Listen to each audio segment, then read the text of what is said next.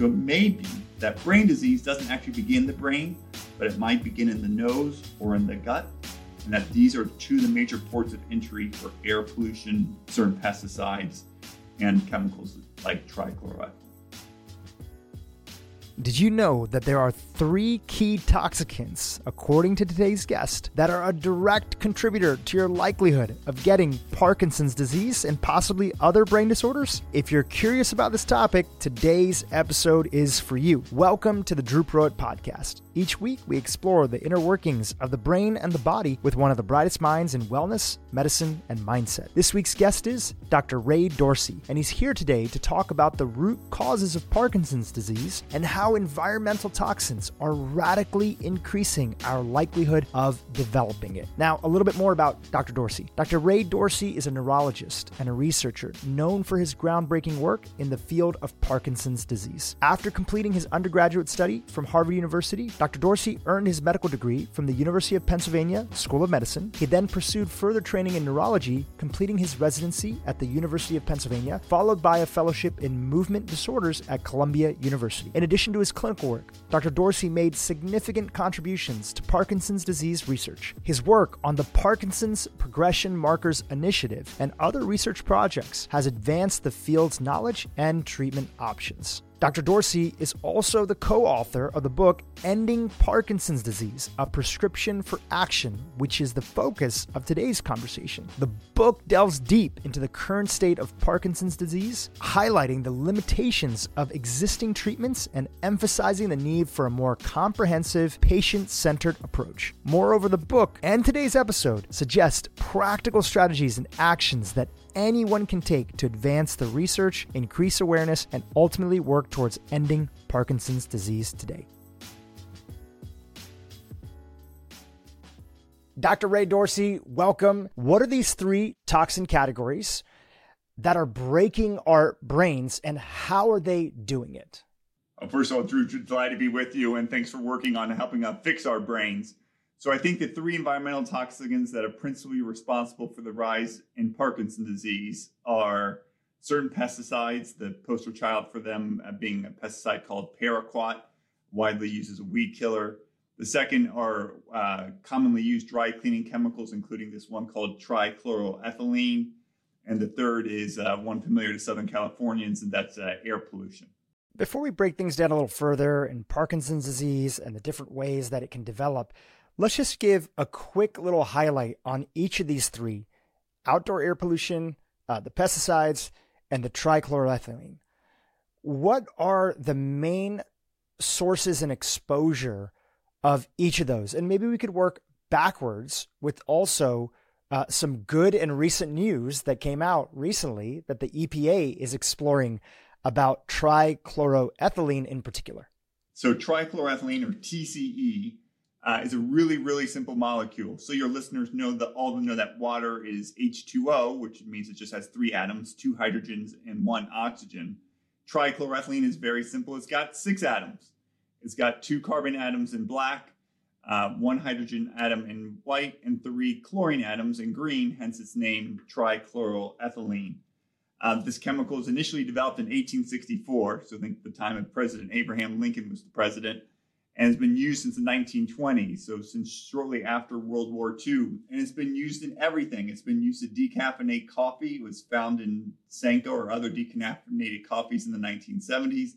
It's been used to degrease metal, and it's been used to dry clean clothes. It's found in carpet cleaners. It's found in gun cleaners. It's found in typewriter correction fluid. It's found in a wide variety of consumer goods. And this chemical is known to cause cancer. There's no question about that. The EPA says it's carcinogenic by all routes of exposure. The World Health Organization says that it causes cancer. And yesterday, the EPA, long last, proposed a ban on nearly all uses of trichloroethylene in the United States. And this ban would go into effect in a year. And I think by taking that action, they are preventing generations of individuals from developing cancer in the future. And I think they're also likely preventing generations of individuals from developing Parkinson's disease in the future.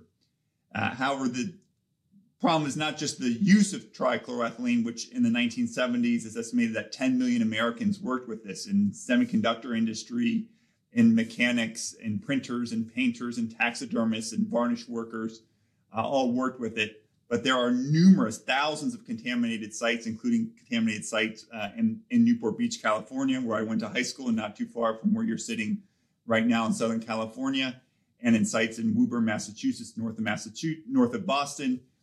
There are at least a dozen dry cleaning sites in Rochester, New York that are contaminated with this chemical and a closely related chemical. So these sites are all around us, but the good news is EPA has banned future uses of it. This proposed ban would go in effect in a year, is my understanding, but we still have more work to do to contain, remediate, and clean up these contaminated sites throughout the country. How are these toxins actually creating a situation where they're breaking, in particular, it seems, our mitochondria? Yeah, so if you think about the brain, it's basically an energy guzzling organ. The brain's only about 3% of our body's weight, but it consumes 20% of our blood's glucose or energy supplies. And within the brain, there are many different kinds of cells, and the cell that consumes the most energy are the nerve cells, also called neurons. And many of these neurons are chock full of mitochondria. And certain cells in the brain that are responsible for Parkinson's disease and produce a chemical called dopamine are basically just big garbage bags that are filled with jelly beans, and those jelly beans are mitochondria. And if you think about it, these pesticides, especially paraquat, trichloroethylene, and air pollution are all known to damage mitochondria. And they actually kind of bypass our normal protective mechanisms that we have. We have the gut, we have the blood-brain barrier, but all of these guys are inhaled. And so this could be a way of exploiting the front door to our brain, that these environmental toxins, all of which we know damage the energy-producing parts of cells, and we know that the cells that are lost in Parkinson's disease have huge energy demands, and that these things are inhaled. So I think you can weave together a story by which these toxicants are causing many people to have Parkinson's. This episode is brought to you by Rupa Health. When it comes to achieving optimal health, my philosophy is test, don't guess. And I'm sure that's the case for many of the practitioners that are out there listening to. The problem is ordering comprehensive lab tests can be super complicated, tedious, and time-consuming for both patients and practitioners. That's why I'm so glad that there's Rupa Health. Rupa Health allows you to order lab tests from over 30 different lab companies from one convenient portal. Gone are the days of ordering from a bunch of lab companies across multiple different websites with separate logins, different order numbers, different portals, different lab results, and so on and so forth. Rupa Health eliminates the need for all that. Plus, they handle invoices, shipments, follow-ups, personalized instructions, customer support, and so much more. Ordering lab tests as a practitioner for your patients has never been easier or painless. Best of all, Rupa Health is free for practitioners. You can find out more information by going to rupahealth.com. That's RUPA health.com to sign up for free today. This episode is brought to you by Bioptimizers. I've had a bunch of experts on my podcast talk about the insane benefits of magnesium. This super mineral powers 600 plus enzymatic reactions in the body. That means if you're not getting enough of it, and most people aren't, 600 plus enzymatic reactions cannot function properly. To quote my dear friend Sean Stevenson, a magnesium deficiency can spell disaster if you're not careful. But most magnesium supplements on the market are low quality, in my opinion, which is why I was super pumped when I found Bioptimizers.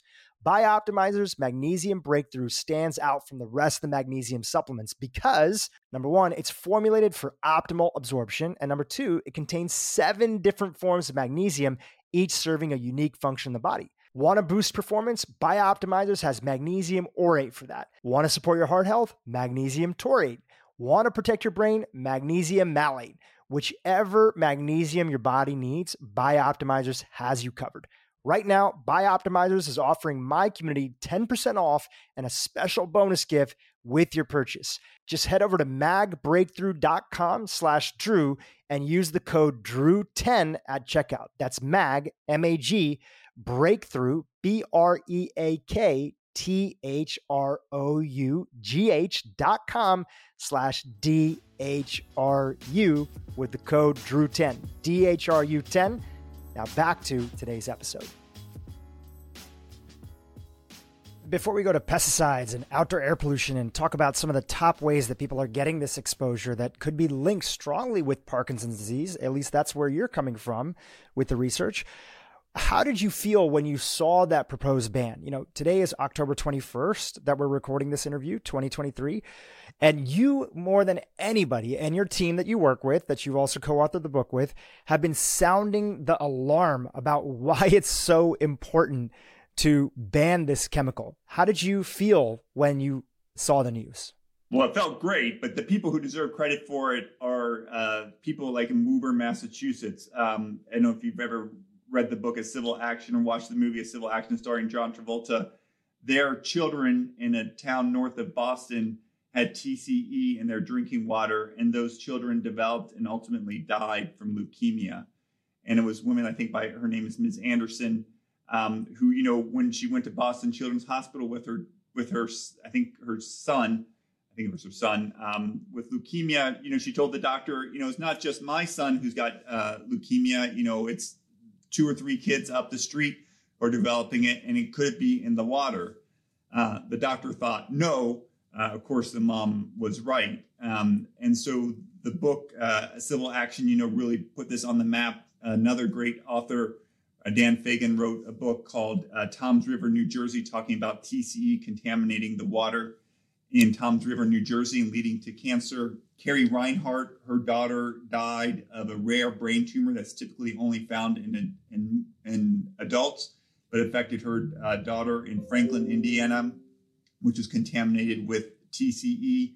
And at least 82 children in that small town had developed a cancer. And she started a nonprofit called If It Was Your Child, you know, highlighting, you know, these chemicals are everywhere and what would you do if it's affecting your child?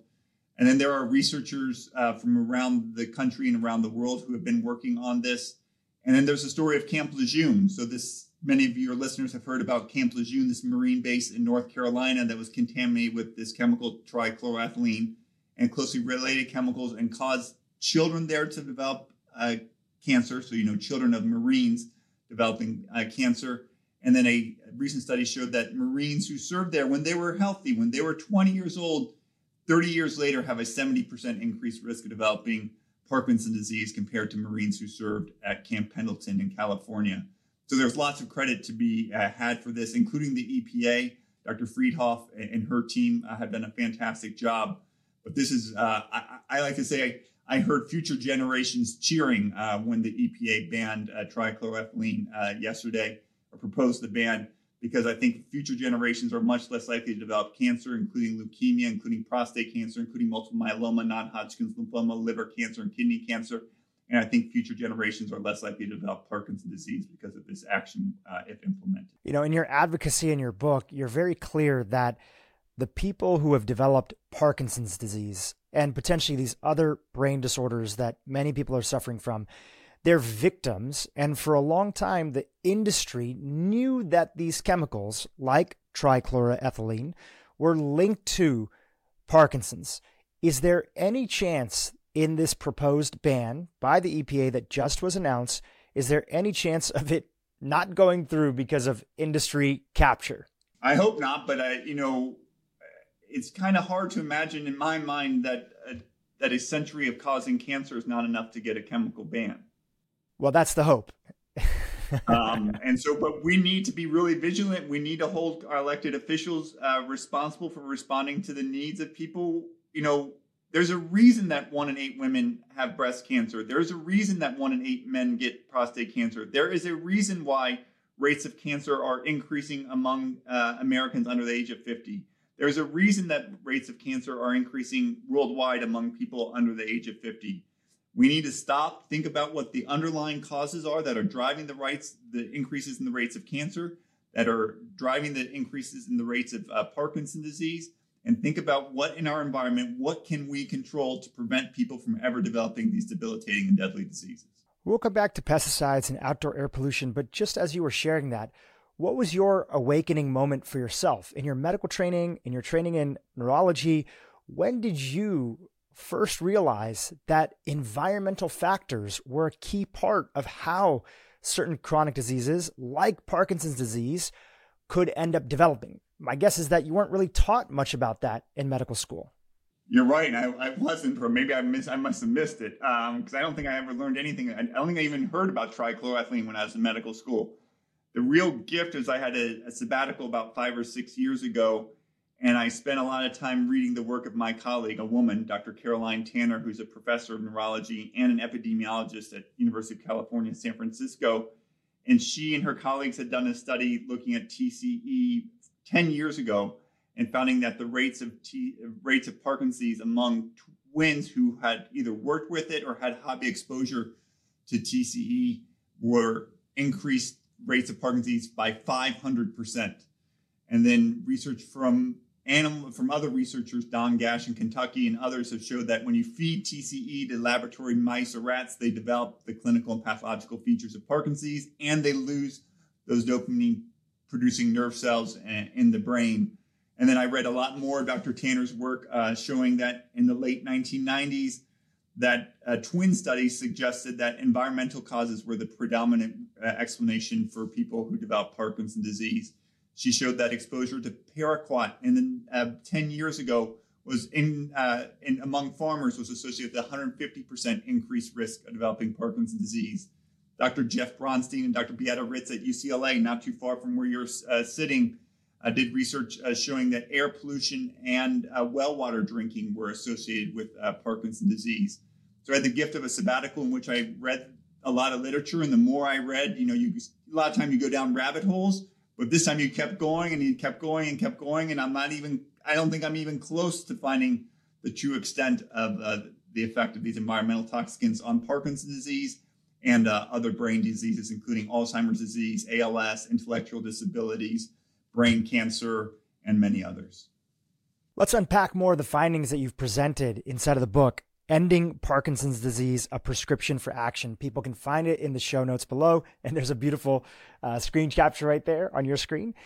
Outdoor air pollution in general. Now, the EPA themselves say that indoor air can be up to 2 to 5 times more polluted for most people living in America than even outdoor air. So I'm hearing you both say it's air pollution as a whole, it's outdoor air, but then also people can be mindful of indoor air because it can be so toxic. Is that accurate?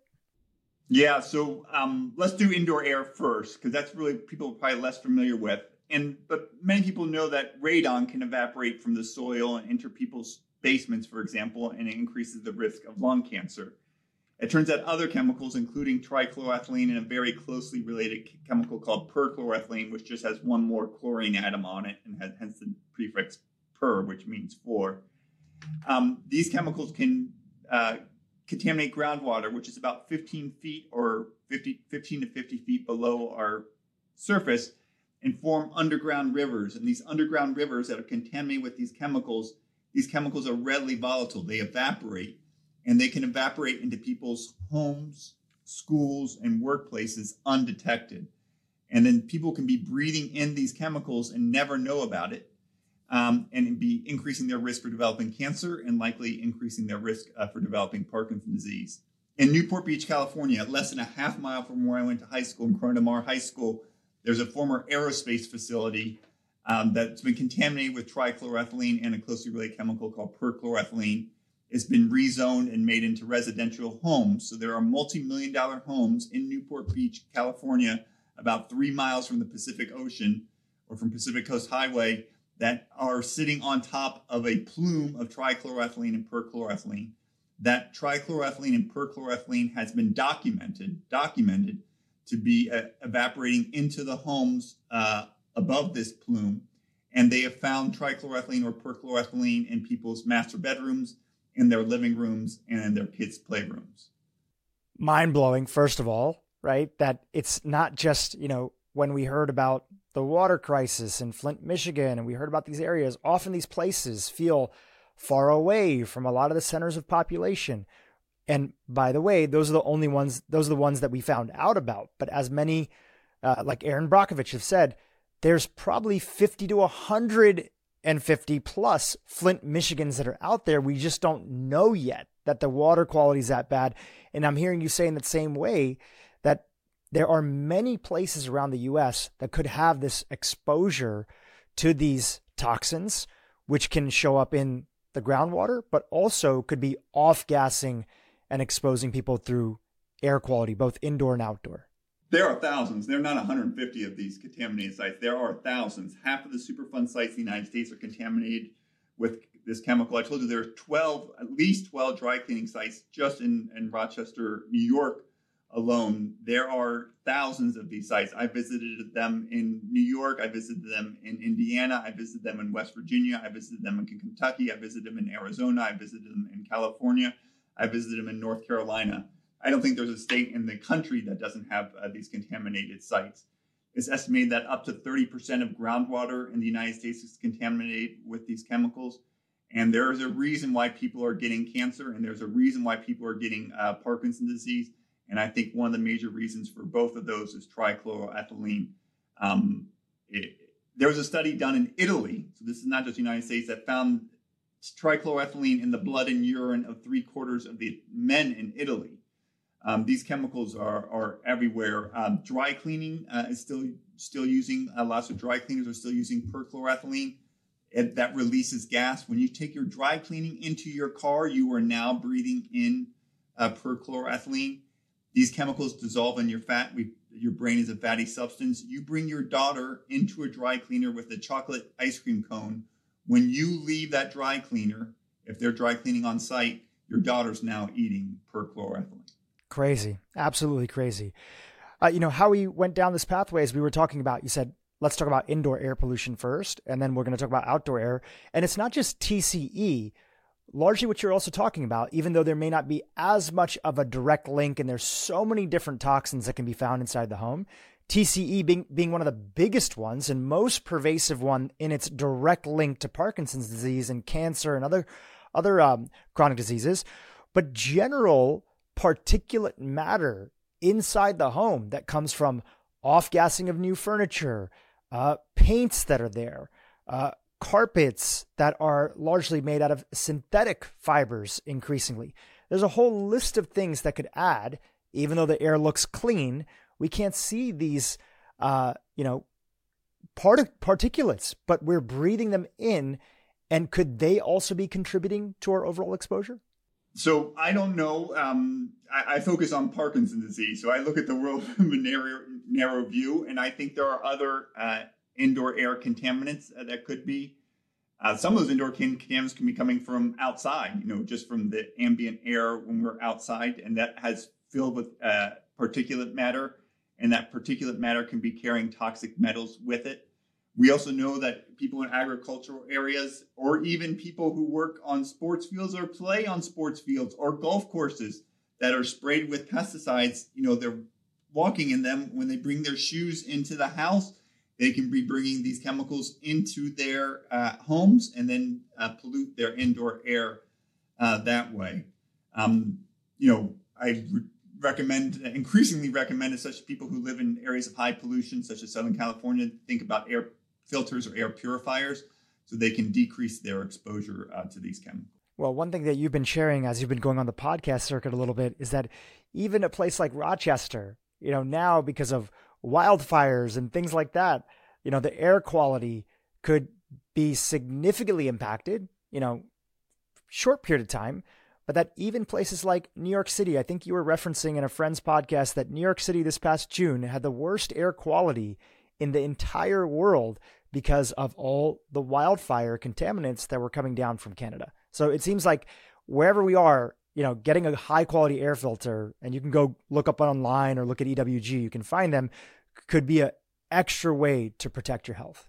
Yeah, if you want to live a short and unhealthy life, breathe polluted air. And so there are lots of ways that people get air pollution. Southern California, people remember the 50s and 60s,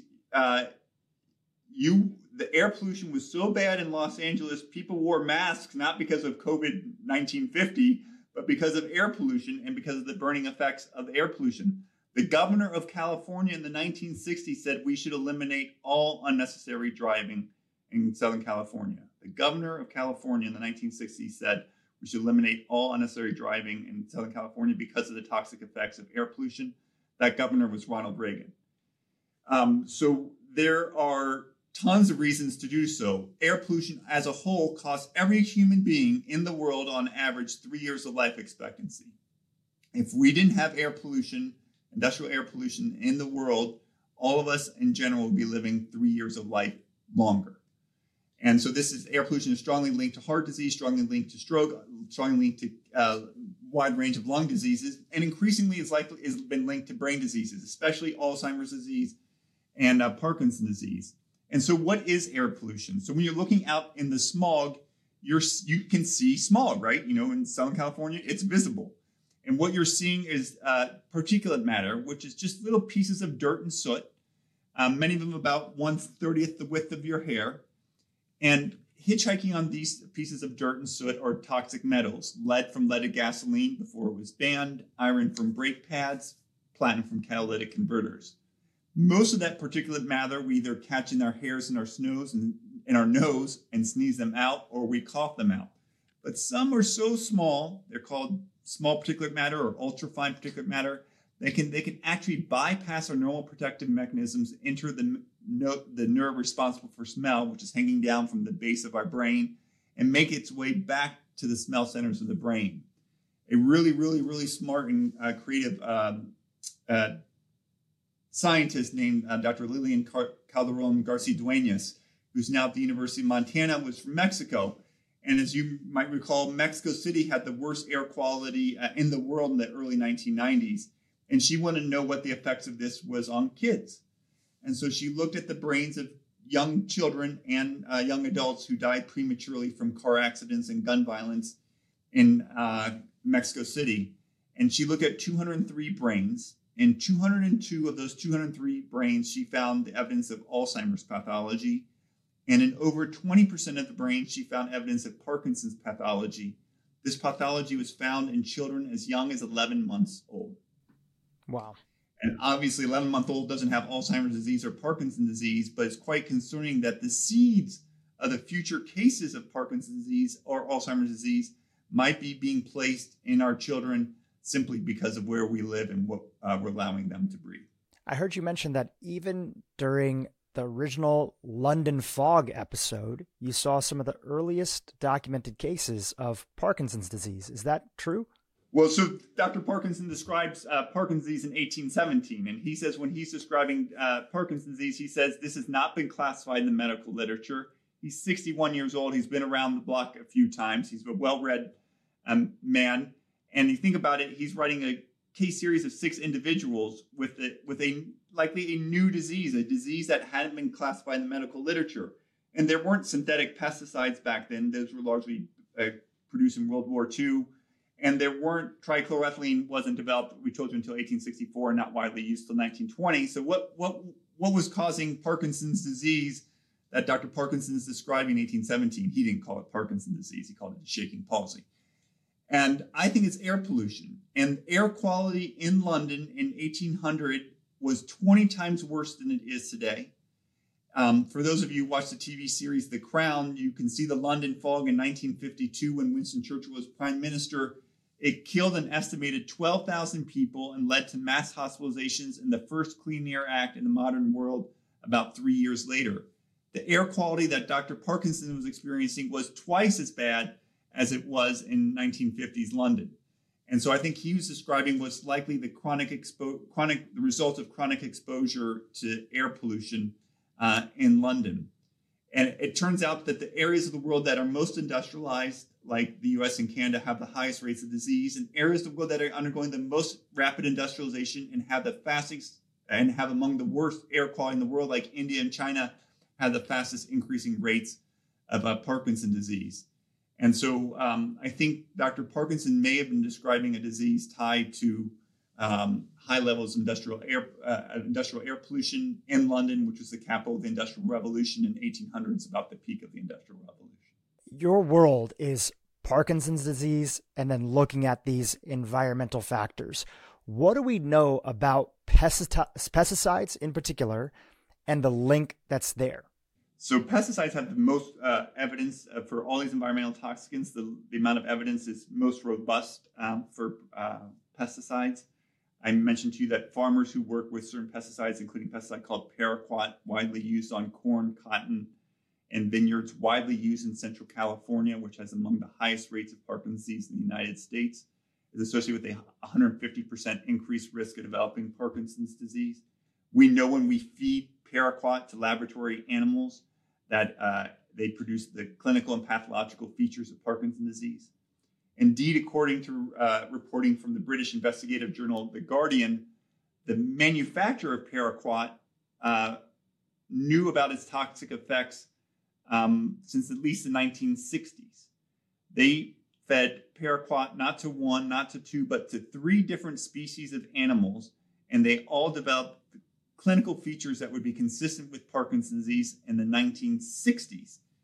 And didn't seek to withdraw the chemical, didn't seek to introduce a safer alternative to my knowledge.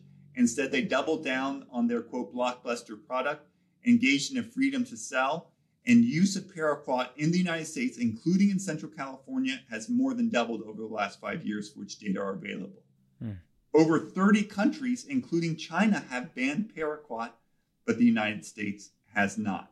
You know, all this and your sabbatical and your reading and the extra research that's come out of that has led you to believe that Parkinson's is a largely preventable disease if we can get, of course, it's more complicated than just these 3, but geez, these 3, again, outdoor air pollution, indoor air pollution, pesticides, and TCE and its derivatives that you mentioned, if we can get those under control, then Parkinson's disease is a largely preventable disease. And when... sorry, go ahead, please. I even say sometimes it's largely a man-made disease. And the good news is that this is likely preventable. I think it's very likely preventable. There's one high-quality study that shows the incidence, the number of new cases of Parkinson's disease is decreasing, and that's in the Netherlands in a study called the Rotterdam study. And there they showed between 1990 and approximately 2000, rates of Parkinson's disease, new cases, decreased, adjusted for age, by about 60%. Crazy amount decrease in a short period of time. I then went back and looked at these 3 major environmental toxicants. They're not the only ones, but 3 major ones, and found that levels of pesticides, especially fat-soluble pesticides, in the fatty tissue of humans in the Netherlands decreased between 75 and 90% in the decades leading up to that decrease in the incidence. I looked at levels of air pollution, which decreased between 50 and 90% in the Netherlands in the decades before the decrease in the incidence of Parkinson's disease. And in 1981, decades before the decrease, Netherlands had about the lowest level of trichloroethylene in the outdoor air of any place in all of Europe. And so linked, this is an association, this is going back in time, this is not ideally how you would do a research study, but there's clearly an association with the decrease in these environmental toxicants and a tie to decreases in the rates of Parkinson's disease. That suggests for all of us, for the United States, for Southern California, for the country and the world, that if we control our environment, that we can decrease likely the rates of Parkinson's disease. And I don't think it's just Parkinson's disease. I told you about TCs known to cause cancer. We can decrease cancer. We told you air pollution is linked to Alzheimer's disease. We can decrease the number of people likely affected with Alzheimer's disease by cleaning up our air. And we've done that. We've already done that in Southern California. The air quality in Southern California is 50 to 90% better today than it was in the 1970s. And at the same time, there are more people in Southern California. There are more cars on the road, and the economy is growing more. So you can have a better economy, you can have more people, you can have more cars and less air pollution. This is all possible. In fact, they might all be synergistic. So we can accomplish all this, and if we do that, we'll all live longer and healthier lives. I can't think of better things that physicians and doctors should be doing than trying to get us to live longer and healthier lives, free of medications, by the way. Today's episode is brought to you by Juve. One of the easiest ways to boost cellular health naturally is red light therapy. Juve has been my go-to device for harnessing the power of red light therapy for years. Let me tell you why I love it. With over 1,000 scientific studies supporting its effectiveness to date, red light therapy has been shown to help strengthen the mitochondria, reduce pain and inflammation, increase circulation, enhance performance, muscle recovery, and much more. My cardiologist, Dr. Michael Twyman, sings the praises of red light therapy for heart health too, which is why I made Joovv a regular part of my evening and morning routines. And as added bonus, I get to double down on its benefits for sleep and relaxation too. What I love most about Joovv is that their devices are truly medical grade and come in a variety of options to fit your needs. The best part is you can complete a session in as little as 10 minutes. Just sit back, relax, and let your body soak in the rejuvenating red light. Right now, Joovv is offering my podcast community an exclusive discount on your first order. Head over to joovv.com/Drew and use my code DHRU during checkout. That's Joovv, JOOVV.com/DHRU to get your exclusive discount today. It's an important reminder, and really it's the larger reminder that today's conversation is not just about Parkinson's disease, even though that's your area of expertise and focus, is that many of the things that would help us prevent that would have other, most likely, implications as well. So do you ever get frustrated when, or how do you feel when people go to Google and they type in, is Parkinson's disease preventable? And, the first link that shows up is the Mayo Clinic, and it says, because the causes of Parkinson's is unknown, there are no proven ways to prevent the disease. Is that frustrating? How do you see that? Do you understand that largely your work is also, even though you're borrowing and collecting from decades of data that existed, largely your work is about raising awareness that people have not connected the dots? So one of the shortcomings of American medicine, of which I'm part of, I was trained at the oldest medical school in the country, is that American medicine goes from disease to treatment, often with not asking how you go from disease to cause. And the first question you should ask a doctor when you're diagnosed with a condition is why I got this condition. And I'll give you a few reasons why that is. One, if you don't know why you caused the disease, it's really hard to cure it.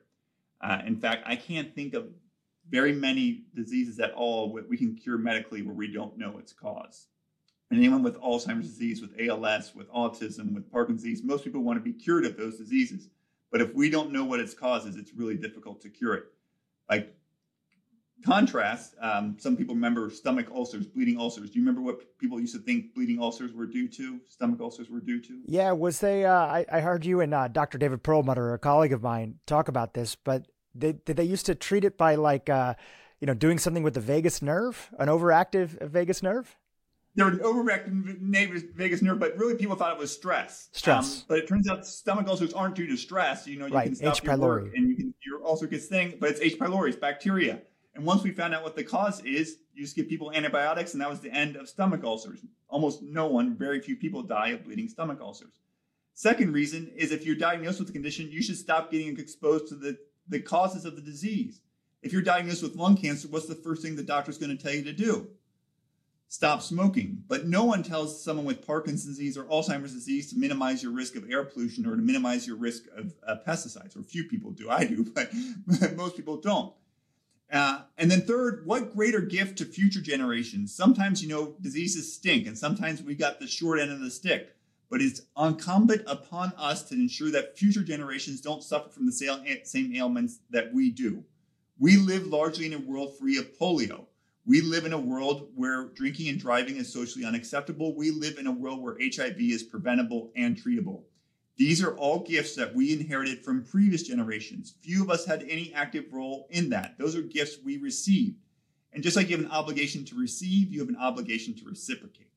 And I can't think of a better gift than we can do to future generations is to give a world where Parkinson's disease is increasingly less common, where many of these cancers simply never affect children, where parents and families never have to bury their children because of a preventable cancer. I can't think of much better gifts than those. There's been awareness for a long time of, okay, there's diabetes, but there's also pre-diabetes. And a lot more people in America are suffering from pre-diabetes. There are experts in autoimmune conditions that have come on this podcast that are starting to raise the awareness about pre-autoimmune, things that we can be looking at ahead of time before we're on our way to an official diagnosis. Researchers in Alzheimer's are thinking about early cognitive decline. And are you on the track that's there? Is there something that exists in that same category with Parkinson's disease? Is there a pre-Parkinson's disease that people should be thinking about? Yes, but what they should be first thinking about is not even getting to pre-Parkinson's disease. I don't want them to get to pre-Parkinson's disease. I don't want them to get to pre-Alzheimer's disease. I don't want them to get into pre-diabetes. Listen, in 1990, only 1 in 10 Americans was obese. Today, over 30% of Americans are obese. Why is that? I think it's because of changes in our diet, right? It can't be changes in our genetics, and our willpower hasn't changed in 30 years, right? We didn't put soda machines in kids' schools in the 1930s and 40s and 50s, right? That would be unconscionable to do that. We do that every day in the United States, in Southern California, all the time. We give soda to children in school. I mean, what are we thinking about? And then we're wondering why everyone's getting diabetes, and then we're going to pay for expensive medications to reverse that diabetes. I mean, there is a much easier way, a much saner way, a much more favorable way, a much more equitable way, a much more fair way to do this and just prevent people from getting exposure to things that are harmful to their health. And we don't need to be putting it in front of kids, just like we don't put guns and we don't put pornography. Ideally, we're not putting these things in front of kids because we know there are bad consequences to doing that. If we get rid of pesticides, if we get rid of air pollution, if we get rid of chemicals that have been known to cause cancer that have been around for 100 years, we're going to have just fewer of these diseases, and we're going to live longer, healthier lives. Today, life expectancy in the United States is less than when I was in medical school. Unfathomable that life expectancy today, 25 years after I was in medical school, is lower. The greatest accomplishment in the 20th century was a 35-year increase in life expectancy in virtually every part of the world. The greatest accomplishment perhaps in human history, a 35-year gain in life expectancy for every person on average, 35 years of life expectancy gained in the 20th century, and we're giving it back. We're giving it back, the greatest gift, greatest accomplishment perhaps in human history, because we're not making rational decisions about our environment. If we make rational decisions about our environment, about what we eat, what we breathe, and what we drink, we will all live longer, healthier, and likely happier lives. I think there's a lot of people that are listening today, which is like, how do I find a doctor like you? The amount of passion, the level of awareness, because many people go, whether it's their primary care doctor or those individuals that are listening today that might be sitting here with a diagnosis of Parkinson's disease or Alzheimer's or something else, and they've gone to their doctor and they've said, is there anything that I could have done to have either prevented this, or are there major things outside of prescription drugs, which great, there's a lot of prescription drugs that are available in treating a lot of these things that I could do. And largely a lot of people hear that things like, and I know this firsthand from my mom having been diagnosed with breast cancer and individuals been diagnosed with all sorts of diseases, they'll hear things like, there's no evidence that such and such has any link to diet. There's no evidence that such and such has any link to this. So I want to come back to your story a little bit. Before you had your awakening during your sabbatical, your sort of red pill moment where you could no longer look at the world the same way, how did you think about Parkinson's disease, and what was your hope about what would help us get to the root cause of it? Again, before this sabbatical and your unearthing of these 3 toxicant categories and their contribution to Parkinson's. I didn't think much about the root causes of Parkinson's disease. I was like most physicians and not thinking about it. We had identified some genetic causes, and about 15% of people can carry a genetic risk factor for the disease, but that's saying 85% don't that we know of. And about only 15% of people have a family history of the disease. So we knew that there were environmental factors, but I had not spent much time. I was trained at the oldest medical school in the country, trained at some of the top hospitals and institutions in the United States, and have had a very privileged education with some outstanding teachers. And I didn't think about it. And now I do, and I can't stop thinking about it because I think it's incumbent upon us to create a world where people don't have these diseases. And so I just can't think of a better gift. There's a book, my son's a philosophy student, and he introduced me to the book called What We Owe the Future. And it really looks at things like climate change. And, climate change is going to have some short-term ramifications for us, but it's going to have a lot of big ramifications for future generations. And I think what we owe the future is a world where Parkinson's disease is increasingly rare. We owe a future where kids don't die of cancer. We owe a world where Alzheimer's disease isn't affecting 6 million Americans. We owe a future where people are living longer and healthier lives. And I think these things are all achievable. We're Americans, we're ambitious, we're entrepreneurial. We can apply all of our skills and things to some of the great health challenges of our time and dramatically transform life for all of us. Can we take a moment here to break down Parkinson's disease a little bit more? Help us understand this idea of misfolded proteins and its role that it plays in the development of Parkinson's. Yeah, so this is hard. Stanley Prusiner, probably the most famous neurologist. No one knows who neurologists are, but Stanley Prusiner is a neurologist at University of California, San Francisco, and he introduced the idea that misfolded proteins can cause disease, like prion diseases. And so people know that DNA is the genetic material that's found in all of our cells. Chromosomes are just long strands of DNA, and genes are little pieces of DNA. And what does DNA do? DNA is basically a roadmap, a construction manual for the production of proteins. All of our functions in our cells are largely carried out by proteins. They're all the little workers inside of our cells are proteins. And these proteins have a structure. And part of that structure is that they make folds, just like a blanket has a fold in it. Some proteins fold in a certain way. Some diseases lead to a misfolding. And you can imagine if you're piling a thing of clothes, and if the second shirt in your pile of 10 shirts is misfolded, all the other shirts are not quite as nice and neat that are above it. And some of this misfolding of a protein can spread, and it can spread from nerve cell to nerve cell to nerve cell. And I told you, when you get diagnosed with a condition, you should say, ask the doctor, well, what caused the disease? So what causes misfolding? And it looks like certain pesticides and some of these other toxins can cause misfolding of a protein. The protein's name in Parkinson's is called alpha-synuclein. There are other diseases associated with different misfolding of proteins, like amyloid and Alzheimer's disease. But in Parkinson's, it appears that these toxicants can cause misfolding of alpha-synuclein. This really, really smart pathologist, Heiko Brock, in 2003, postulated that Parkinson's disease does not begin in the brain. He said that Parkinson's, heretofore considered a brain disease, a neurological disease, does not begin in the brain. He said he thought it would begin in the gut because he thought that the vagus nerve, which connects our brainstem, the base of our brain, to our gut, could be a highway, a connection by which misfolding of a protein in your gut, for example, due to an ingested pesticide, whether ingesting that in well water or on food, for example, could lead to misfolding of a protein in your gut. And that misfolding of a protein in your gut could spread via the vagus nerve to other nerve cells in your brainstem, and then from your brainstem up to higher parts of your brain, that including the area of the brain that's affected in Parkinson's disease that controls movement, and then later to parts of your brain that are responsible for thinking.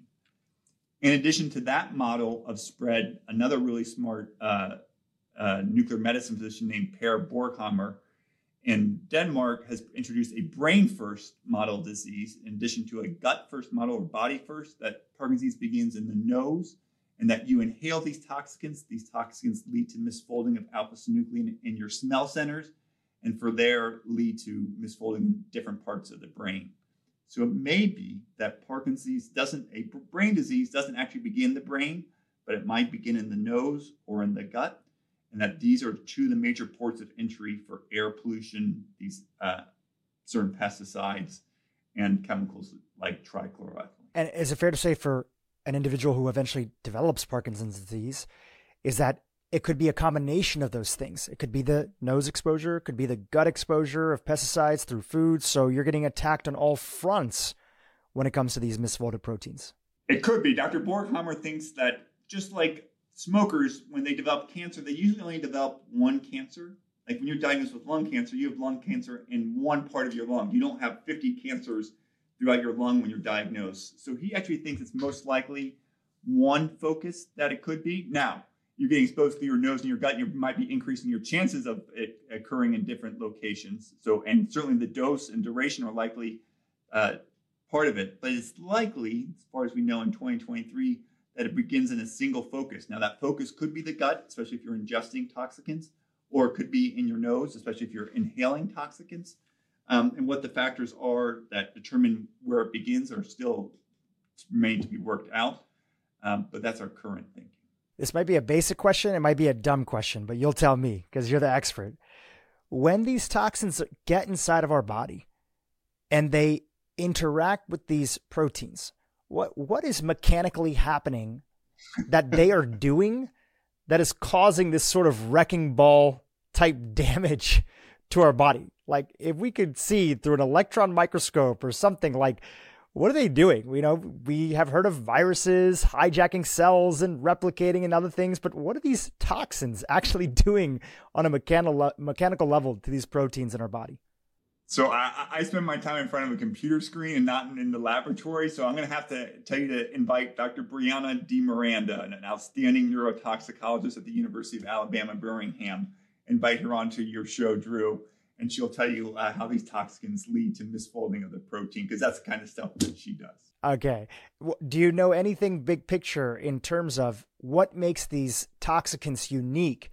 Is it that they are free radicals, and so they're highly volatile inside of the body, and so they are literally causing wrecking ball-like carnage? Any thoughts about that? Yeah, so I think all the ones I've described largely damage the energy-producing parts of cells, and it turns out the nerve cells that produce dopamine in the brain, I told you, are chock full of mitochondria, which might explain why they are selectively vulnerable to these mitochondrial toxicants. It turns out there are other nerve cells in our body that are also chock full of mitochondria. So if you think about the nerves that are responsible for controlling movement, you have literally a nerve cell that goes from your brain down to your spinal cord, which might be a meter, 3 feet in length, and another one that goes from your spinal cord down to your foot. That's another 3 feet in length. I'm 6'5", so I'm a tall guy. So, and these things are also potentially damaged by these mitochondrial toxicants, and diseases like ALS, Lou Gehrig's disease, are also linked to pesticides. So I think the cells that are most vulnerable to these mitochondrial toxicants are nerve cells. These nerve cells have huge amounts of mitochondria in it, and these nerve cells, especially in the area of the brain that produces dopamine, and are chock full, even more full of mitochondria, which might explain why they are more vulnerable to these toxicants than other nerve cells, for example. A lot of people listening here today are pretty familiar with the idea of choosing a better dry cleaning option.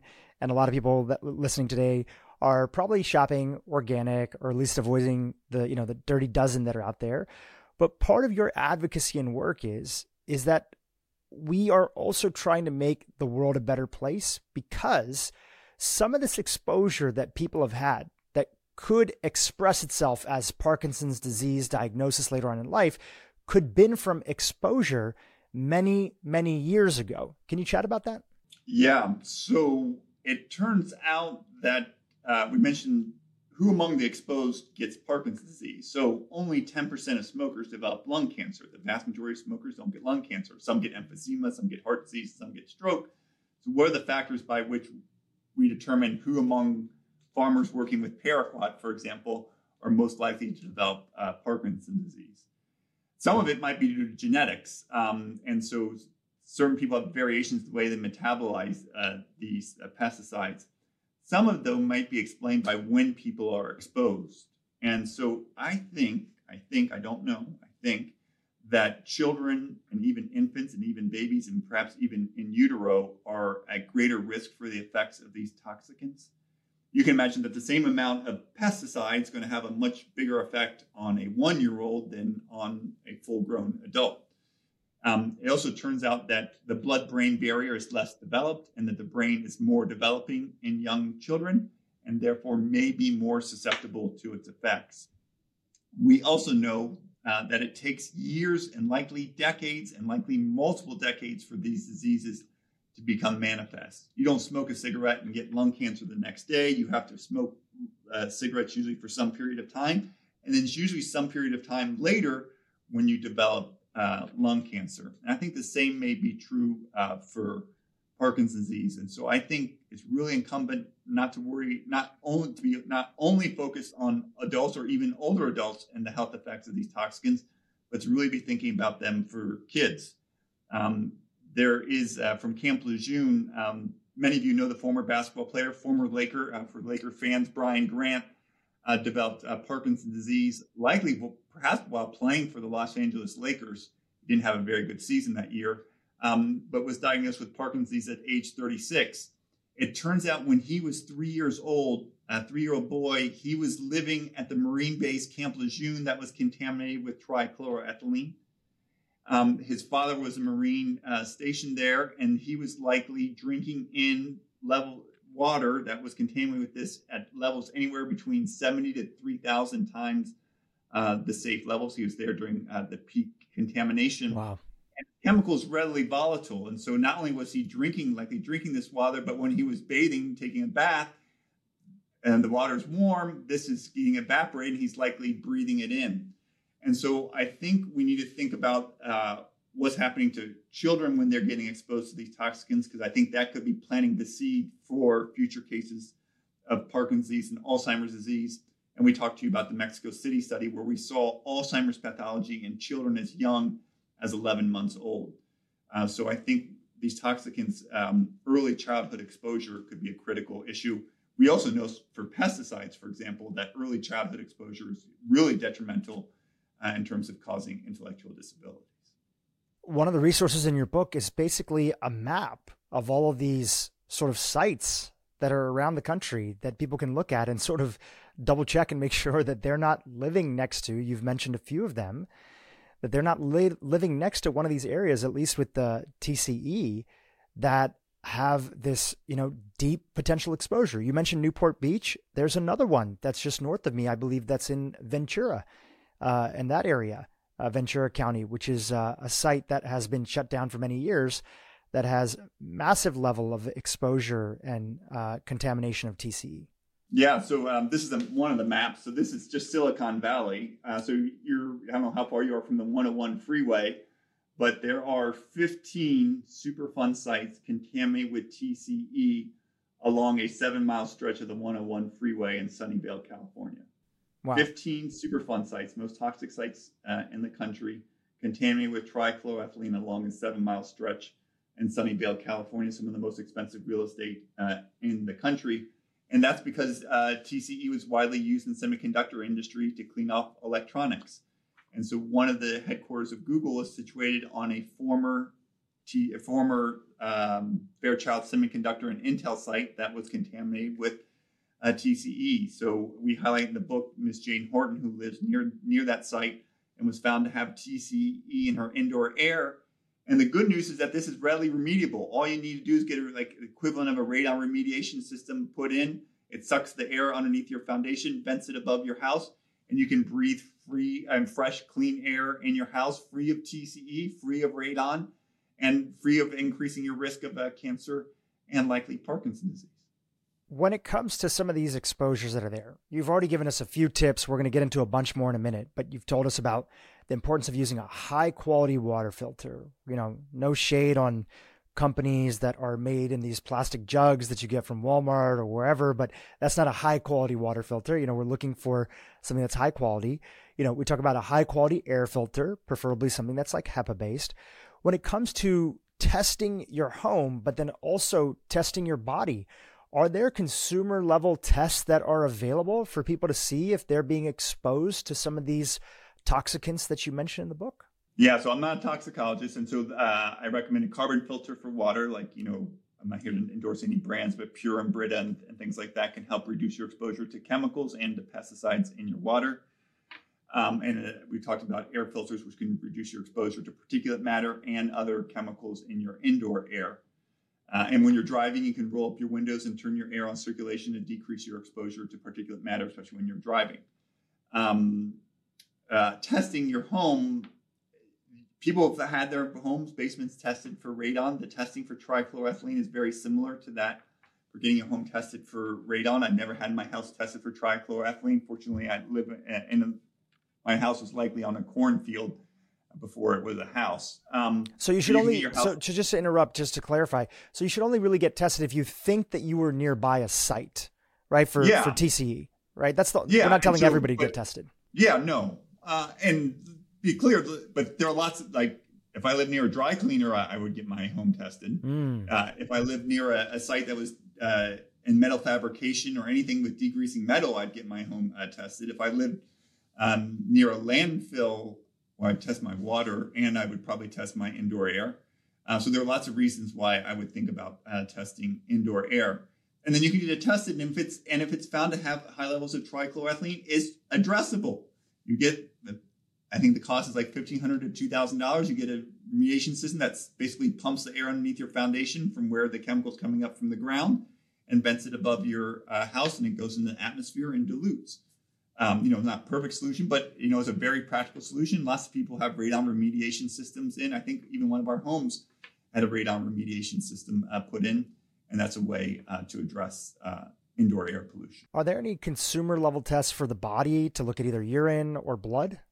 So I'd love it. I'd love there to be. I don't know. The challenge is, as we alluded to, is that if you're getting current exposure to TCE, for example, or perchloroethylene, if you are working a dry cleaner, I think there are tests in your blood and urine that could be done to see if you're getting ongoing exposure to it. Now, as we mentioned, most people were exposed to it at some point in the past. And to my knowledge, there aren't readily available tests for testing it.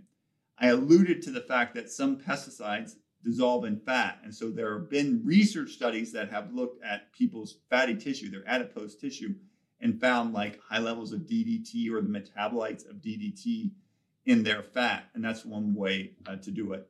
You're probably next going to ask me, is there a way to get these toxins out of your body? And so there was one study that looked at trying to get high levels, and maybe back up, in people with Parkinson's, they have high levels of iron in their brain, perhaps from air pollution, perhaps from other causes. And there was a study looking at a chelation therapy to take the iron out. The chelation therapy, an oral pill, worked. It took the iron out, but it actually made their Parkinson's disease worse and caused lots of other adverse effects. The study was published in New England Journal of Medicine and really, unfortunately, demonstrated the safety risks with chelation therapy. So there aren't good ways of getting these toxins out that we know of. There are lots of things that people can do to modify the course of the disease, including their changes in their diet, changes in exercise, limiting ongoing exposure to these toxicants. But there aren't great ways right now that we know where you can take a medicine to take the toxicant out. Yeah, medical detoxification is a whole, expertise, and there's not a lot of people that specialize in it. There have been some functional medicine integrative doctors that have been on this podcast that have a deep experience from working with a lot of different patients that are out there, but people really have to dig deep and try to find individuals that are there.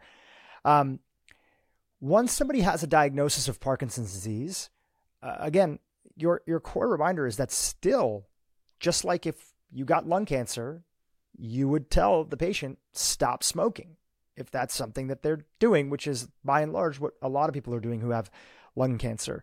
But outside of avoiding the toxicants in the first place, is there any other things that could be supportive to that individual? Yeah, there are hundreds of things that people can be doing. So there's evidence that people with Parkinson's and Alzheimer's disease who are exposed to high levels of air pollution after they've been diagnosed have an increased risk of getting hospitalized.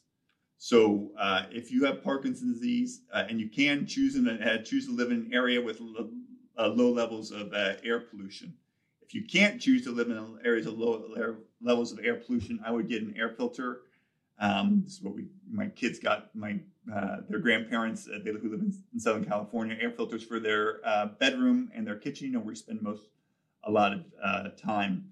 I put a carbon filter on my water. We didn't talk about people, and a lot of Californians get their water from a well. These tend to be rural residents. If you get your water from a well, those wells are not regulated by the Safe Drinking Water Act, and so they're infrequently tested. They're prone to be contaminated with pesticides because there's wash off from nearby farms. The wells tend to be shallow, and some of them can even be contaminated with industrial chemicals like trichloroethylene. So if you get your water from a well, you should have your well tested specifically for pesticides and specifically for trichloroethylene and perchloroethylene, because many of the testing is mainly aimed at testing for bacteria, which you don't want in your water, but misses these other chemicals. And then putting a carbon filter on it. On terms of your diet, there's increasing evidence that people with who eat a Mediterranean diet not only are lower risk for developing Parkinson's disease, but may be beneficial for it. At a minimum, a Mediterranean diet, which is low in animal products, is likely to expose you to less concentrated levels of pesticides as they make their way up the food chain. So I recommend for people with Parkinson's to eat a Mediterranean diet, low in animal products, high in fruits and vegetables. If you can, I buy organic. I wash all my fruits and vegetables, even the organic ones, with water and a pesticide wash.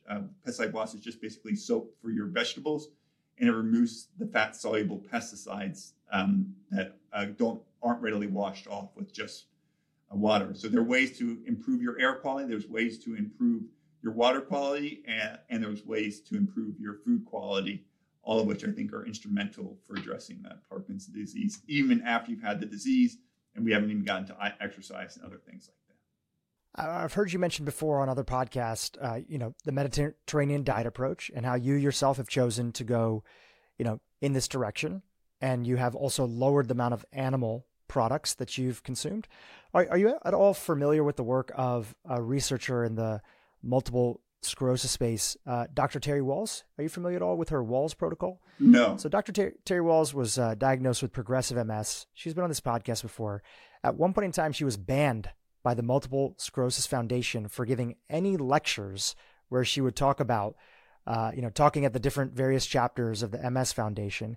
And then fast forward a few years later, after she had essentially, largely driven her progressive MS, which left her wheelchair bound, driven it into, not remission, but basically not having those same symptoms and being wheelchair bound to now walking. She developed this whole process called the Walls Protocol, and then was given $1 million grant by the Multiple Sclerosis Foundation. So she went from being banned to being given $1 million grant to further her research. And she's done a lot of really interesting research in the space. I'm bringing her up because even though her work is in MS, a lot of the people that she's trained in the Walls Protocol and a lot of the research that she's put together, many people anecdotally online have also reported that following her Walls Protocol, they've seen improvements in Parkinson's disease, which largely are very similar to a lot of things that you talk about. Reducing exposure. She herself was raised on a farm in Iowa and was exposed to all sorts of pesticides, growing up. And of course, getting off of ultra-processed foods. Ultra-processed foods themselves seem to have higher sources and concentration of pesticides just through their nature of how they're being, manufactured and put together. The one thing she says about animal protein that I just wanted to get your sort of thoughts on is that, in particular, a lot of these patients seem to have, whether it's their toxic burden or other factors, they seem to have deep nutritional deficiencies. So certain things like targeted amounts of organ meats are recommended for them to be brought in to help them replenish. Now, you're not familiar with her work, and I'm not asking you to directly comment on that. What is it in particular about the low animal protein? Is it your concern around that animal foods could have exposure to higher toxins? And are you okay with individuals who still might be able to consume some animal products, but that they would be from very clean sources, the same way that somebody might get organic food? They might go out there and get, grass-fed or pasture-raised, chicken. Yeah, I think it's sometimes what we don't eat. So I'll give you an example. So there was a pesticide called heptachlor that was banned in the United States, but in Hawaii, the Pineapple Growers Association wanted an exemption to use heptachlor on their cash crop pineapples. And so that was granted. And they sprayed heptachlor on the pineapples. And then they fed the chop of the pineapple, like the green leafy part on top of the pineapple, they fed that to cows. And the cows ate the heptachlor laced chop, and then they concentrated that fat-soluble pesticide in their milk. And then that milk made its way onto the shelves in Hawaii, leading to a recall of milk in Hawaii, I think in the 1970s. Researchers happened to be doing a different study looking at heart disease and aging, and they did a study and they found that high consumers of milk in Hawaii had a higher rate of Parkinson's disease. Then they followed these individuals to their death and then looked at their brains, and lo and behold, they had fewer of those dopamine-producing nerve cells in the area of parts of the brain that are known to be affected by Parkinson's. Those who drank high levels of milk had fewer dopamine-producing nerve cells in the parts of the brain affected by Parkinson's. And they found the metabolite of heptachlor in the person's brain. They found the smoking gun, all because, possibly, because heptachlor was being sprayed on the feed that was being consumed by the cows. And so you think about the same thing has happened in Japan. I think it was whale blubber. I can't remember which fish it was. Certain pesticides like heptachlor were sprayed on rice paddies coming out of World War II. They made their way into the fat of fish in Japan, aquatic animals in Japan, and they made their way into the fatty tissues of humans in Japan, where rates of these pesticides in people's fat increased from the 1940s all the way until about the 1980s, shortly after these pesticides were banned. So for me, for Parkinson's disease, I'm most concerned about getting exposed to toxicants in the food that we eat. And therefore, the less fish and animals you eat, the less these things make their way up in the food chain. If you eat, organically grown animals that are less exposed to these things, I think your risks and my concerns would be less from a Parkinson's standpoint. In your research at all, and a lot of people talk about this, it's probably one of the more well-known pesticides. Have you seen any link to glyphosate and Parkinson's disease? So glyphosate is this weed killer. Paraquat is such a toxic weed killer that it kills the weeds that glyphosate or Roundup doesn't kill. Wow. So the evidence on glyphosate and Parkinson's disease is much more limited. I personally don't think it's a major contributor to Parkinson's disease. But it turns out, as you might know, that especially farmers aren't just exposed to one pesticide. They're often, as my colleague Dr. Boss Bloom likes to point out, a cocktail of pesticides. And it could turn out that these combinations of pesticides might have synergistic effects that amplify the risks of Parkinson's disease. But I think we know a bunch of pesticides that we know damage the energy-producing parts of cells. We know that when they're fed to animals, they reproduce the features of the disease. In fact, some of our animal models of Parkinson's disease are based on pesticide exposures to these animals. And there's a lot of epidemiological data for them. Paraquat and other ones like heptachlor, chlorpyrifos, or others, rotenone, are all much more strongly linked to Parkinson's disease than glyphosate. Now, glyphosate's also been linked to cancer, and that's a whole nother talk, and lots of people far better versed than I am to talk about that. Are green dry cleaners, are they actually green? Are they any better? Is there any way to navigate this space? Sometimes, I'm very fortunate. I largely get to work from home. I only typically use a dry cleaner when I get ready for a wedding or I have to wear a suit for a special occasion. But I know a lot of people have to regularly use dry cleaners. What is your, research and travels shown you? Is that, are they better for you, or do we need a little bit more transparency in that industry? Well, I'll say this, perchloroethylene, this trichloroethylene with one more chlorine atom, is not good for you. And so I'll just read you a little bit. I'm kind of weird, and as you probably gather, let's get weird. Little thing on tetrachloroethylene or perchloroethylene right next to me, and this is from the National Library of Medicine report that I got, and I think it's produced by the federal government. And this is on tetrachloroethylene or perchloroethylene, and I'll just read a little bit of it for you. Perchloroethylene has been frequently found in higher levels in fatty foods in residents in markets near dry cleaning establishments. So if you're in New York City, you live in an apartment building, oftentimes the ground floor is a dry cleaner, right? So you come out, you drop off your dry cleaning, you go to work, you come back, you pick your dry cleaning up. If you live in an apartment building above that dry cleaner, because this chemical is volatile, you can have perchloroethylene in your indoor air at levels that are unsafe. And because perchloroethylene dissolves in fat, when you open your refrigerator door, you can find perchloroethylene in the butter and the margarine in the refrigerator.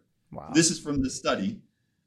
Perchloroethylene, they call tetrachloroethylene, same thing, has been frequently found in higher levels in fatty foods in residents and markets near dry cleaning establishments. In Germany, the concentrations of perchloroethylene in foods in a supermarket near a dry cleaning shop were 110 parts per billion in margarine. Usually want this to be less than 5. 7 in herb butter, 36 in cheese spread, 21 in butter, 25 in flour, 36 in cornstarch. The concentration found in foods taken into a dry cleaning shop were 2 parts per billion in fruit sherbet, 1,330 in chocolate-coated ice cream, when I mentioned your daughter, 4,450 in chocolate and nut-coated ice cream, and 18,750 in ice cream confection. Butter obtained from a supermarket located near a dry cleaning establishment contained concentrations between 100 and 1,000 parts per billion, whereas other shops not near dry cleaning have less than 50. Concentrations in butter in apartments above a coin-operated dry cleaners in Hamburg, Germany were as high as 58,000 parts per billion. Concentrations of 500 to 5,000 parts per billion were found in 4 of 56 margarine samples from a supermarket in D.C. The concentrations remaining samples were 100 to 500 in some samples. So, I get really, really, really concerned about dry cleaning. I don't use a dry cleaner that uses perchloroethylene. I think they use a silicon-based solvent. I don't know what the safety risks of it are, but it's got to be less than perchloroethylene. All this to dry clean clothes. And then, men, when they get their shirts, they're often laundered, so they're not dry clean. So, but if I were getting dry clean clothes, I would not be using perchloroethylene at all. The EPA has determined that perchloroethylene poses an unreasonable risk to human health, and earlier this year proposed a ban on all consumer applications of perchloroethylene, including a phase out of its use in dry cleaning over the next 10 years. I think California is working on a bill that would ban the use of perchloroethylene in dry cleaning, hopefully before that time. Is TCE and PCE, is it similar to lead in the sense that there's no safe level of exposure? Some of my colleagues I've seen some of my colleagues think that might be the case. I just don't know. I go by what are the published standards. States vary. Some states have stricter limits than other states. And in general, the levels that have been deemed to be safe have only been decreasing over time. And, I'm so concerned about it that, I put a carbon filter, even though presumably the water coming into my house has been tested and found to have at least subthreshold levels of these chemicals in it. But I want even lower than that. Yeah. I was at a friend's house earlier this year and I drank their water and I was like, oh man, you guys just moved in this house. I got to get you a water filter, right? This just tastes like normal tap water. He's like, come on, man. Like we didn't grow up drinking, filtered water. I was like, yeah, I know. But like, there's all these chemicals that we didn't grow up getting exposed to, or maybe not in these highest concentrations. And so Environmental Working Group, which is a nonprofit, EWG.org, they have a water database. And I typed it in for my area here in Los Angeles, my zip code. And I was surprised to see that even though the TCE and the PCE was lower than what the legal limit is, and I think the legal limit is 5 parts per billion, there was still elevated levels of TCE found in the water supply at 0.0602 parts per billion. So it's just another reminder that, and then adding on top of it, the last mile, which would have all sorts of additional exposure. They're testing this water right out of the water facility location, but then it has to go through a whole bunch of pipes. There could be cracks, there could be exposure, there could be waste sites that this has to go through. So who knows how much worse off it is. So just another reminder, get a high quality water filter. I personally prefer reverse osmosis. I think that's one of the best ones that you can get, and it's going to be cheaper for you. And you're not going to have, more of the other toxins removed from there as well too. It's just going to be one of those things that's going to be beneficial for your health across the board. Yeah. And by the way, I used to think, like your friend, I used to think the water we drink was safe. I used to think the food we eat was safe and the air we breathe was safe. I no longer think that. So is your family now like, Dad, you should have never taken that sabbatical? Like, what the heck?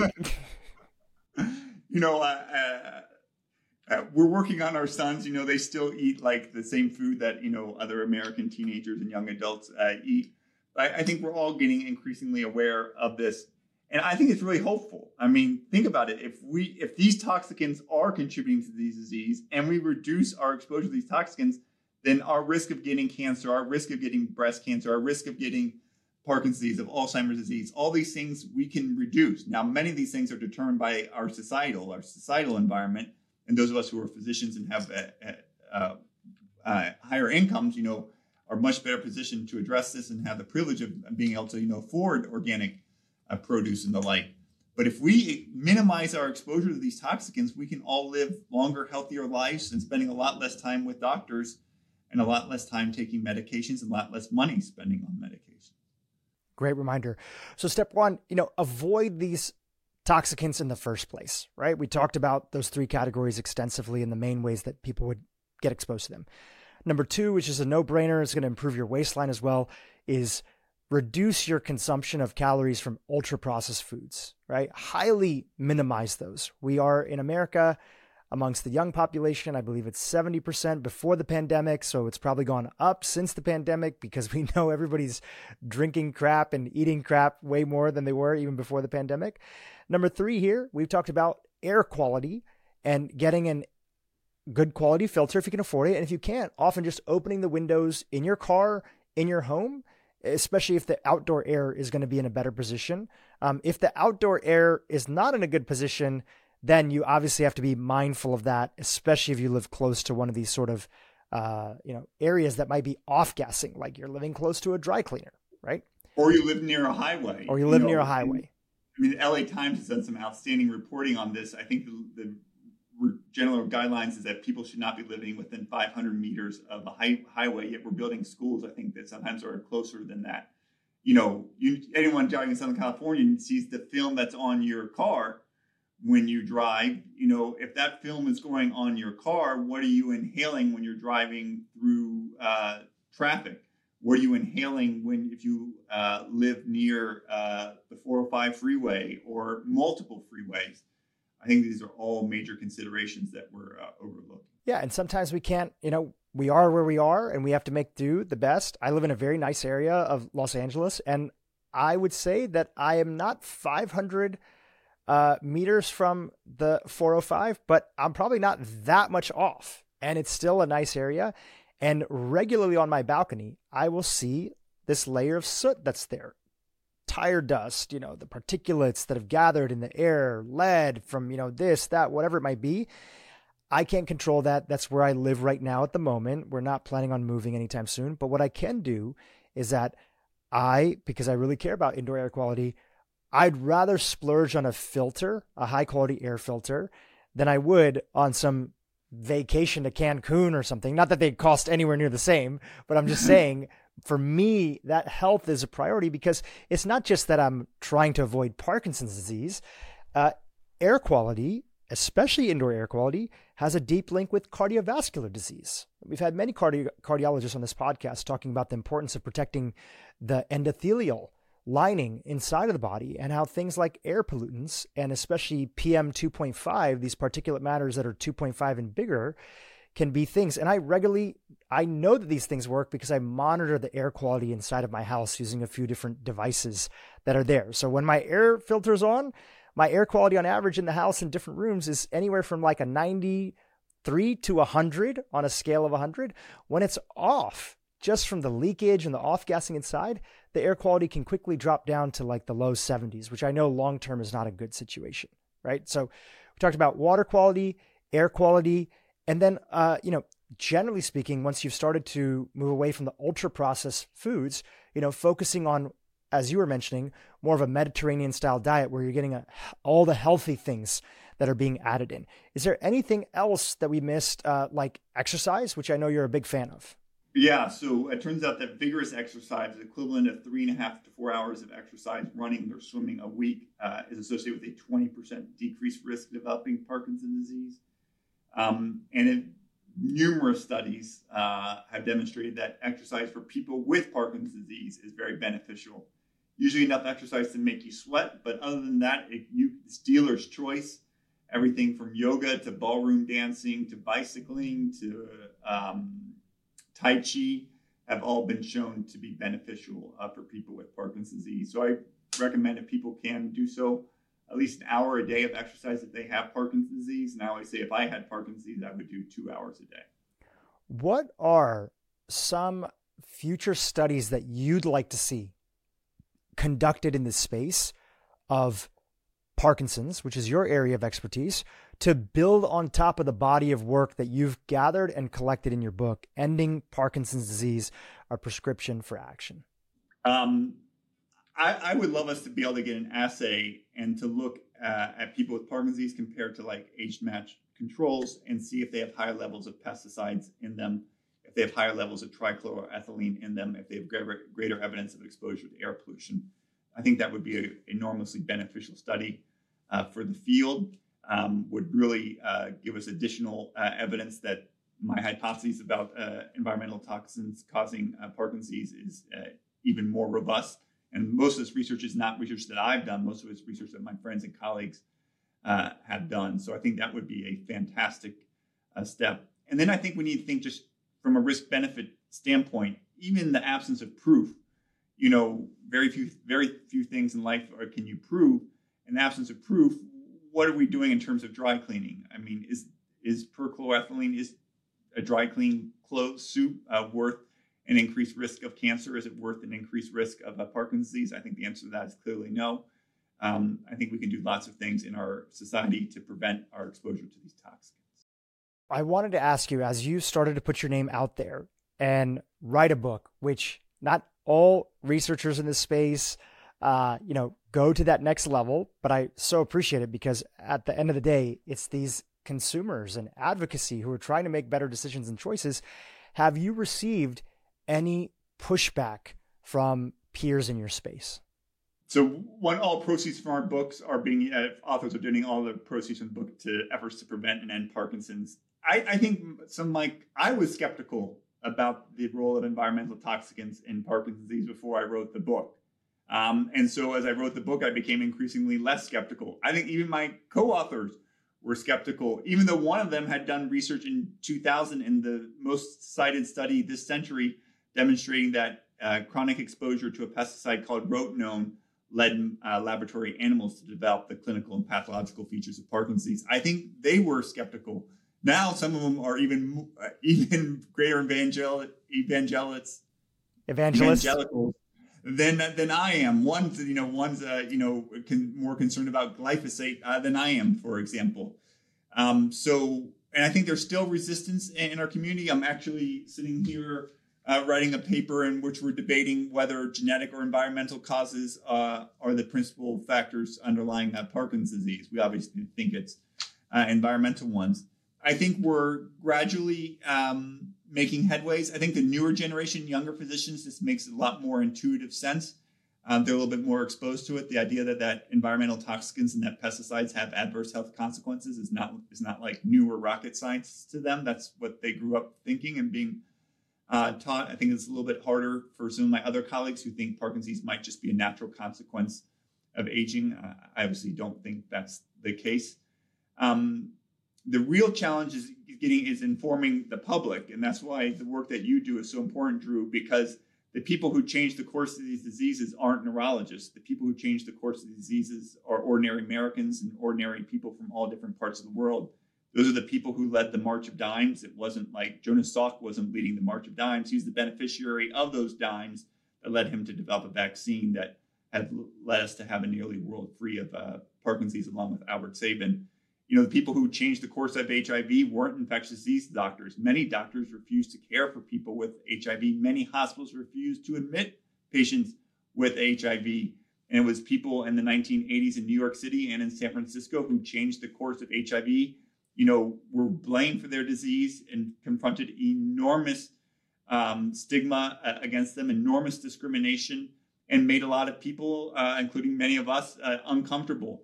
But by changing the dialogue around HIV, they have prevented millions of us, including possibly you, possibly me, from ever developing HIV. What a wonderful gift.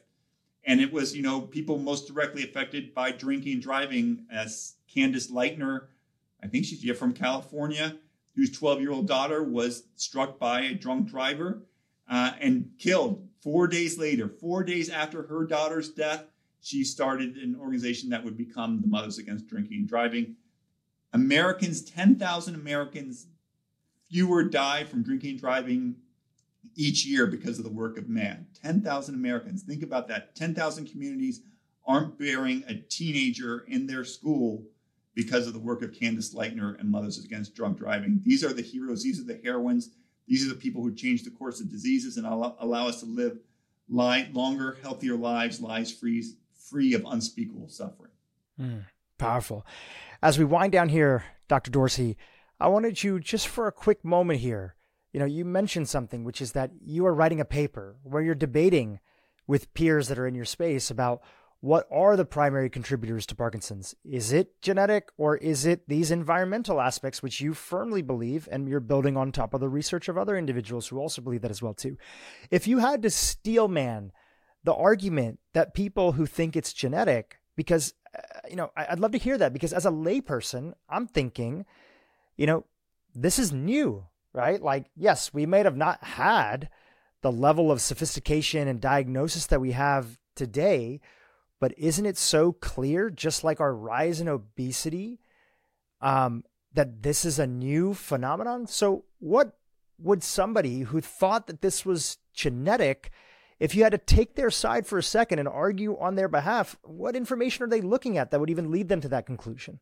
So one, there are some purely genetic causes of Parkinson's disease. They account for about 1% to 2% of people with Parkinson's who have a pure genetic form. They usually have a very young age of onset. And so there are some, they're rare, but they exist. There are other genetic causes, up to 15, maybe 20%, they might push it, where there are genetic risk factors. The people with these 15 to 20% of people, they have a less than 50-50 risk of developing the disease. So even if you are in these 15 to 20%, your likelihood of developing, you're more likely than not to never develop Parkinson's disease, but that's what they would say. And then they would say these genetic risk factors combined with aging, we're living longer lives. And as you live longer lives, your risk of Parkinson's disease goes up. Turns out as you live longer lives, your risk of lung cancer goes up too. Doesn't mean that it's due to aging. I think it's due to longevity. These diseases take many years to unfold. And then they would argue that we haven't identified all the genetic causes of the disease. And so that's what I think they would make the argument that there are some rare genetic causes. There are some genetic risk factors that account for 15 to 20% of people who have the disease have these. They're known, by the way, those genetic risk factors to interact with pesticides, for example. So that's would be a great explanation why some people exposed to pesticides develop the disease and why some don't. And that there are research to be done, and we'll find other ones. I kind of think it's unlikely. We've, sequenced the human genome for 20 years, and we've made huge headway in our terms of knowledge. If they're hiding really, really, really well. And then that it's tied to aging. But lots of diseases are tied to aging. It just doesn't mean, you don't put a laboratory mouse in the lab and let it live for a long period of time and then spontaneously it develops Parkinson's disease. That just doesn't happen. They have to be exposed to these toxins for this to happen. Yeah, I appreciate you taking their argument for a second and looking at through their lens so that our audience can benefit, because they're not the expert that you are, who's having these conversations. And obviously you don't agree with those conclusions that are there, and that you feel, correct me if I'm wrong, the evidence is so strong, which is what we spent the last hour and a half on, that there's a high likelihood that these are being driven, Parkinson's disease in particular, by these environmental factors. And there might even be natural experimentations, not perfect, but I have heard you talk about some natural experimentations that have happened between different communities showcasing, I believe it was in the military, that, you expose these individuals and the rates of Parkinson's disease go through the roof. Yeah, the contrary is, listen, we know in Canada, they looked at rates of pesticide use in different areas of Quebec and compared to rates of Parkinson's disease. There was a near perfect correlation between rates of pesticide use and rates of Parkinson's disease in Canada. As you know, there's almost nothing that has a perfect correlation. If you took the height of athletes and their likelihood to play basketball, it wouldn't be a perfect correlation. But a near perfect correlation between rates of pesticide use and rates of Parkinson's disease in Canada. Same thing has been done in France and found the same thing. Rates of pesticides in different vineyards in France had a near perfect correlation with rates of Parkinson's disease. We know that within the United States, there's a tenfold variation in the rates of Parkinson's disease. Genetics don't vary tenfold, whether you live in Arizona or in Kansas. And we know there's a fivefold variation in rates of Parkinson's disease worldwide. Areas of the world that are most industrialized, like the United States and Canada, have a 5 times higher rate of Parkinson's disease adjusted for age than areas of the world that are less industrialized, like sub-Saharan Africa, and areas of the world that are undergoing the most rapid industrialization, like China and India, which have increasing uses of air pollution, increasing uses of trichloroethylene, have the fastest increasing rates of Parkinson's disease, trichloroethylene, especially in China. So there's tons and tons of evidence that these things are tied to environmental factors. We also need to recognize that there are diseases that are almost purely environmental. Lung cancer in the United States 100 years ago almost didn't exist. I'll say it again. Lung cancer deaths in the United States 100 years ago were almost zero. It was so rare that doctors considered lung cancer, when they saw it, a once-in-a-lifetime oddity. They gather all the doctors and students around to show them because they never thought they'd see a case. Wow. That's because cigarettes were introduced in the early 1900s, and then 25 years after cigarettes were introduced, you see a beautiful and corresponding rise, not beautiful, terrible, corresponding rise in the rates of lung cancer. Smoking decreases in LA in the 1960s and 70s, and you see decreasing rates of lung cancer. I'll give you another example. You have maybe some teenagers or some moms with some teenagers listening. I asked one of my friends about acne. Why in the world do all American teenagers get acne? What would be the purpose of getting acne? And she goes, it might be a disease of Western civilization. So I looked at an article from the Archives of Dermatology that looked at hunter-gatherer populations from Papua New Guinea and Paraguay. And they looked at thousands of these hunter-gatherers, including teenagers. You know how many cases of acne they found in these populations? How many? None. Wow. Not a single one. Not a blackhead. And that's because they thought industrial diet, ultra-processed foods have a high glycemic load, leads to high levels of insulin production and the production of acne. Now, I'm not a dermatologist. I don't know if that's the right explanation. But there are lots of diseases that just don't exist and didn't exist in different parts of the world. And I think that's a huge, huge indicator that our environments are determining our health.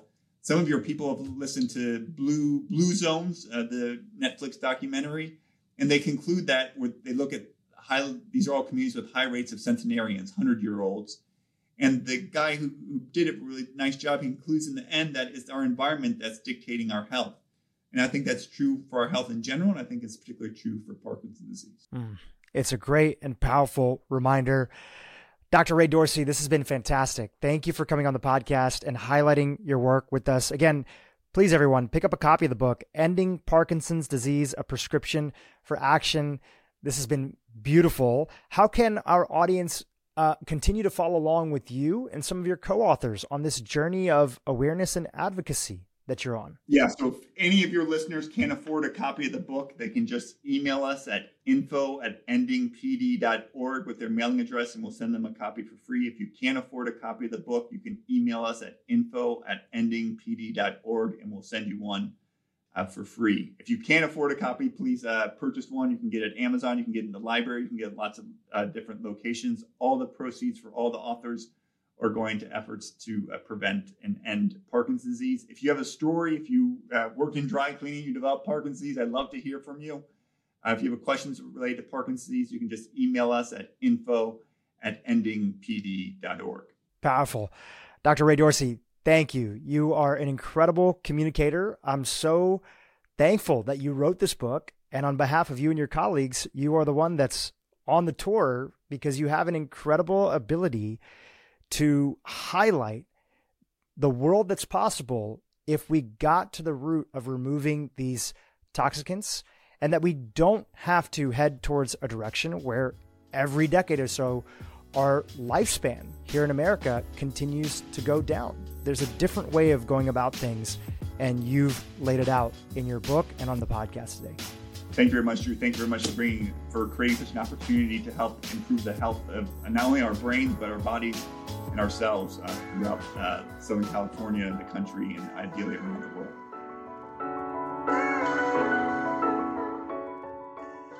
Hi, everyone. Drew here. Two quick things. Number one, thank you so much for listening to this podcast. If you haven't already subscribed, just hit the subscribe button on your favorite podcast app.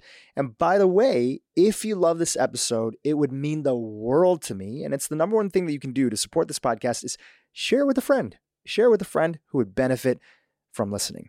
Number two, before I go, I just had to tell you about something that I've been working on that I'm super excited about. It's my weekly newsletter, and it's called Try This. Every Friday, yes, every Friday, 52 weeks a year, I send out an easy-to-digest protocol of simple steps that you or anyone you love can follow to optimize your own health. We cover everything from nutrition to mindset to metabolic health, sleep, community, longevity, and so much more. If you want to get on this email list, which is, by the way, free, and get my weekly step-by-step protocols for whole body health and optimization, click the link in the show notes that's called Try This, or just go to drewpurohit.com. That's DRUPUROHIT.com and click on the tab that says Try This.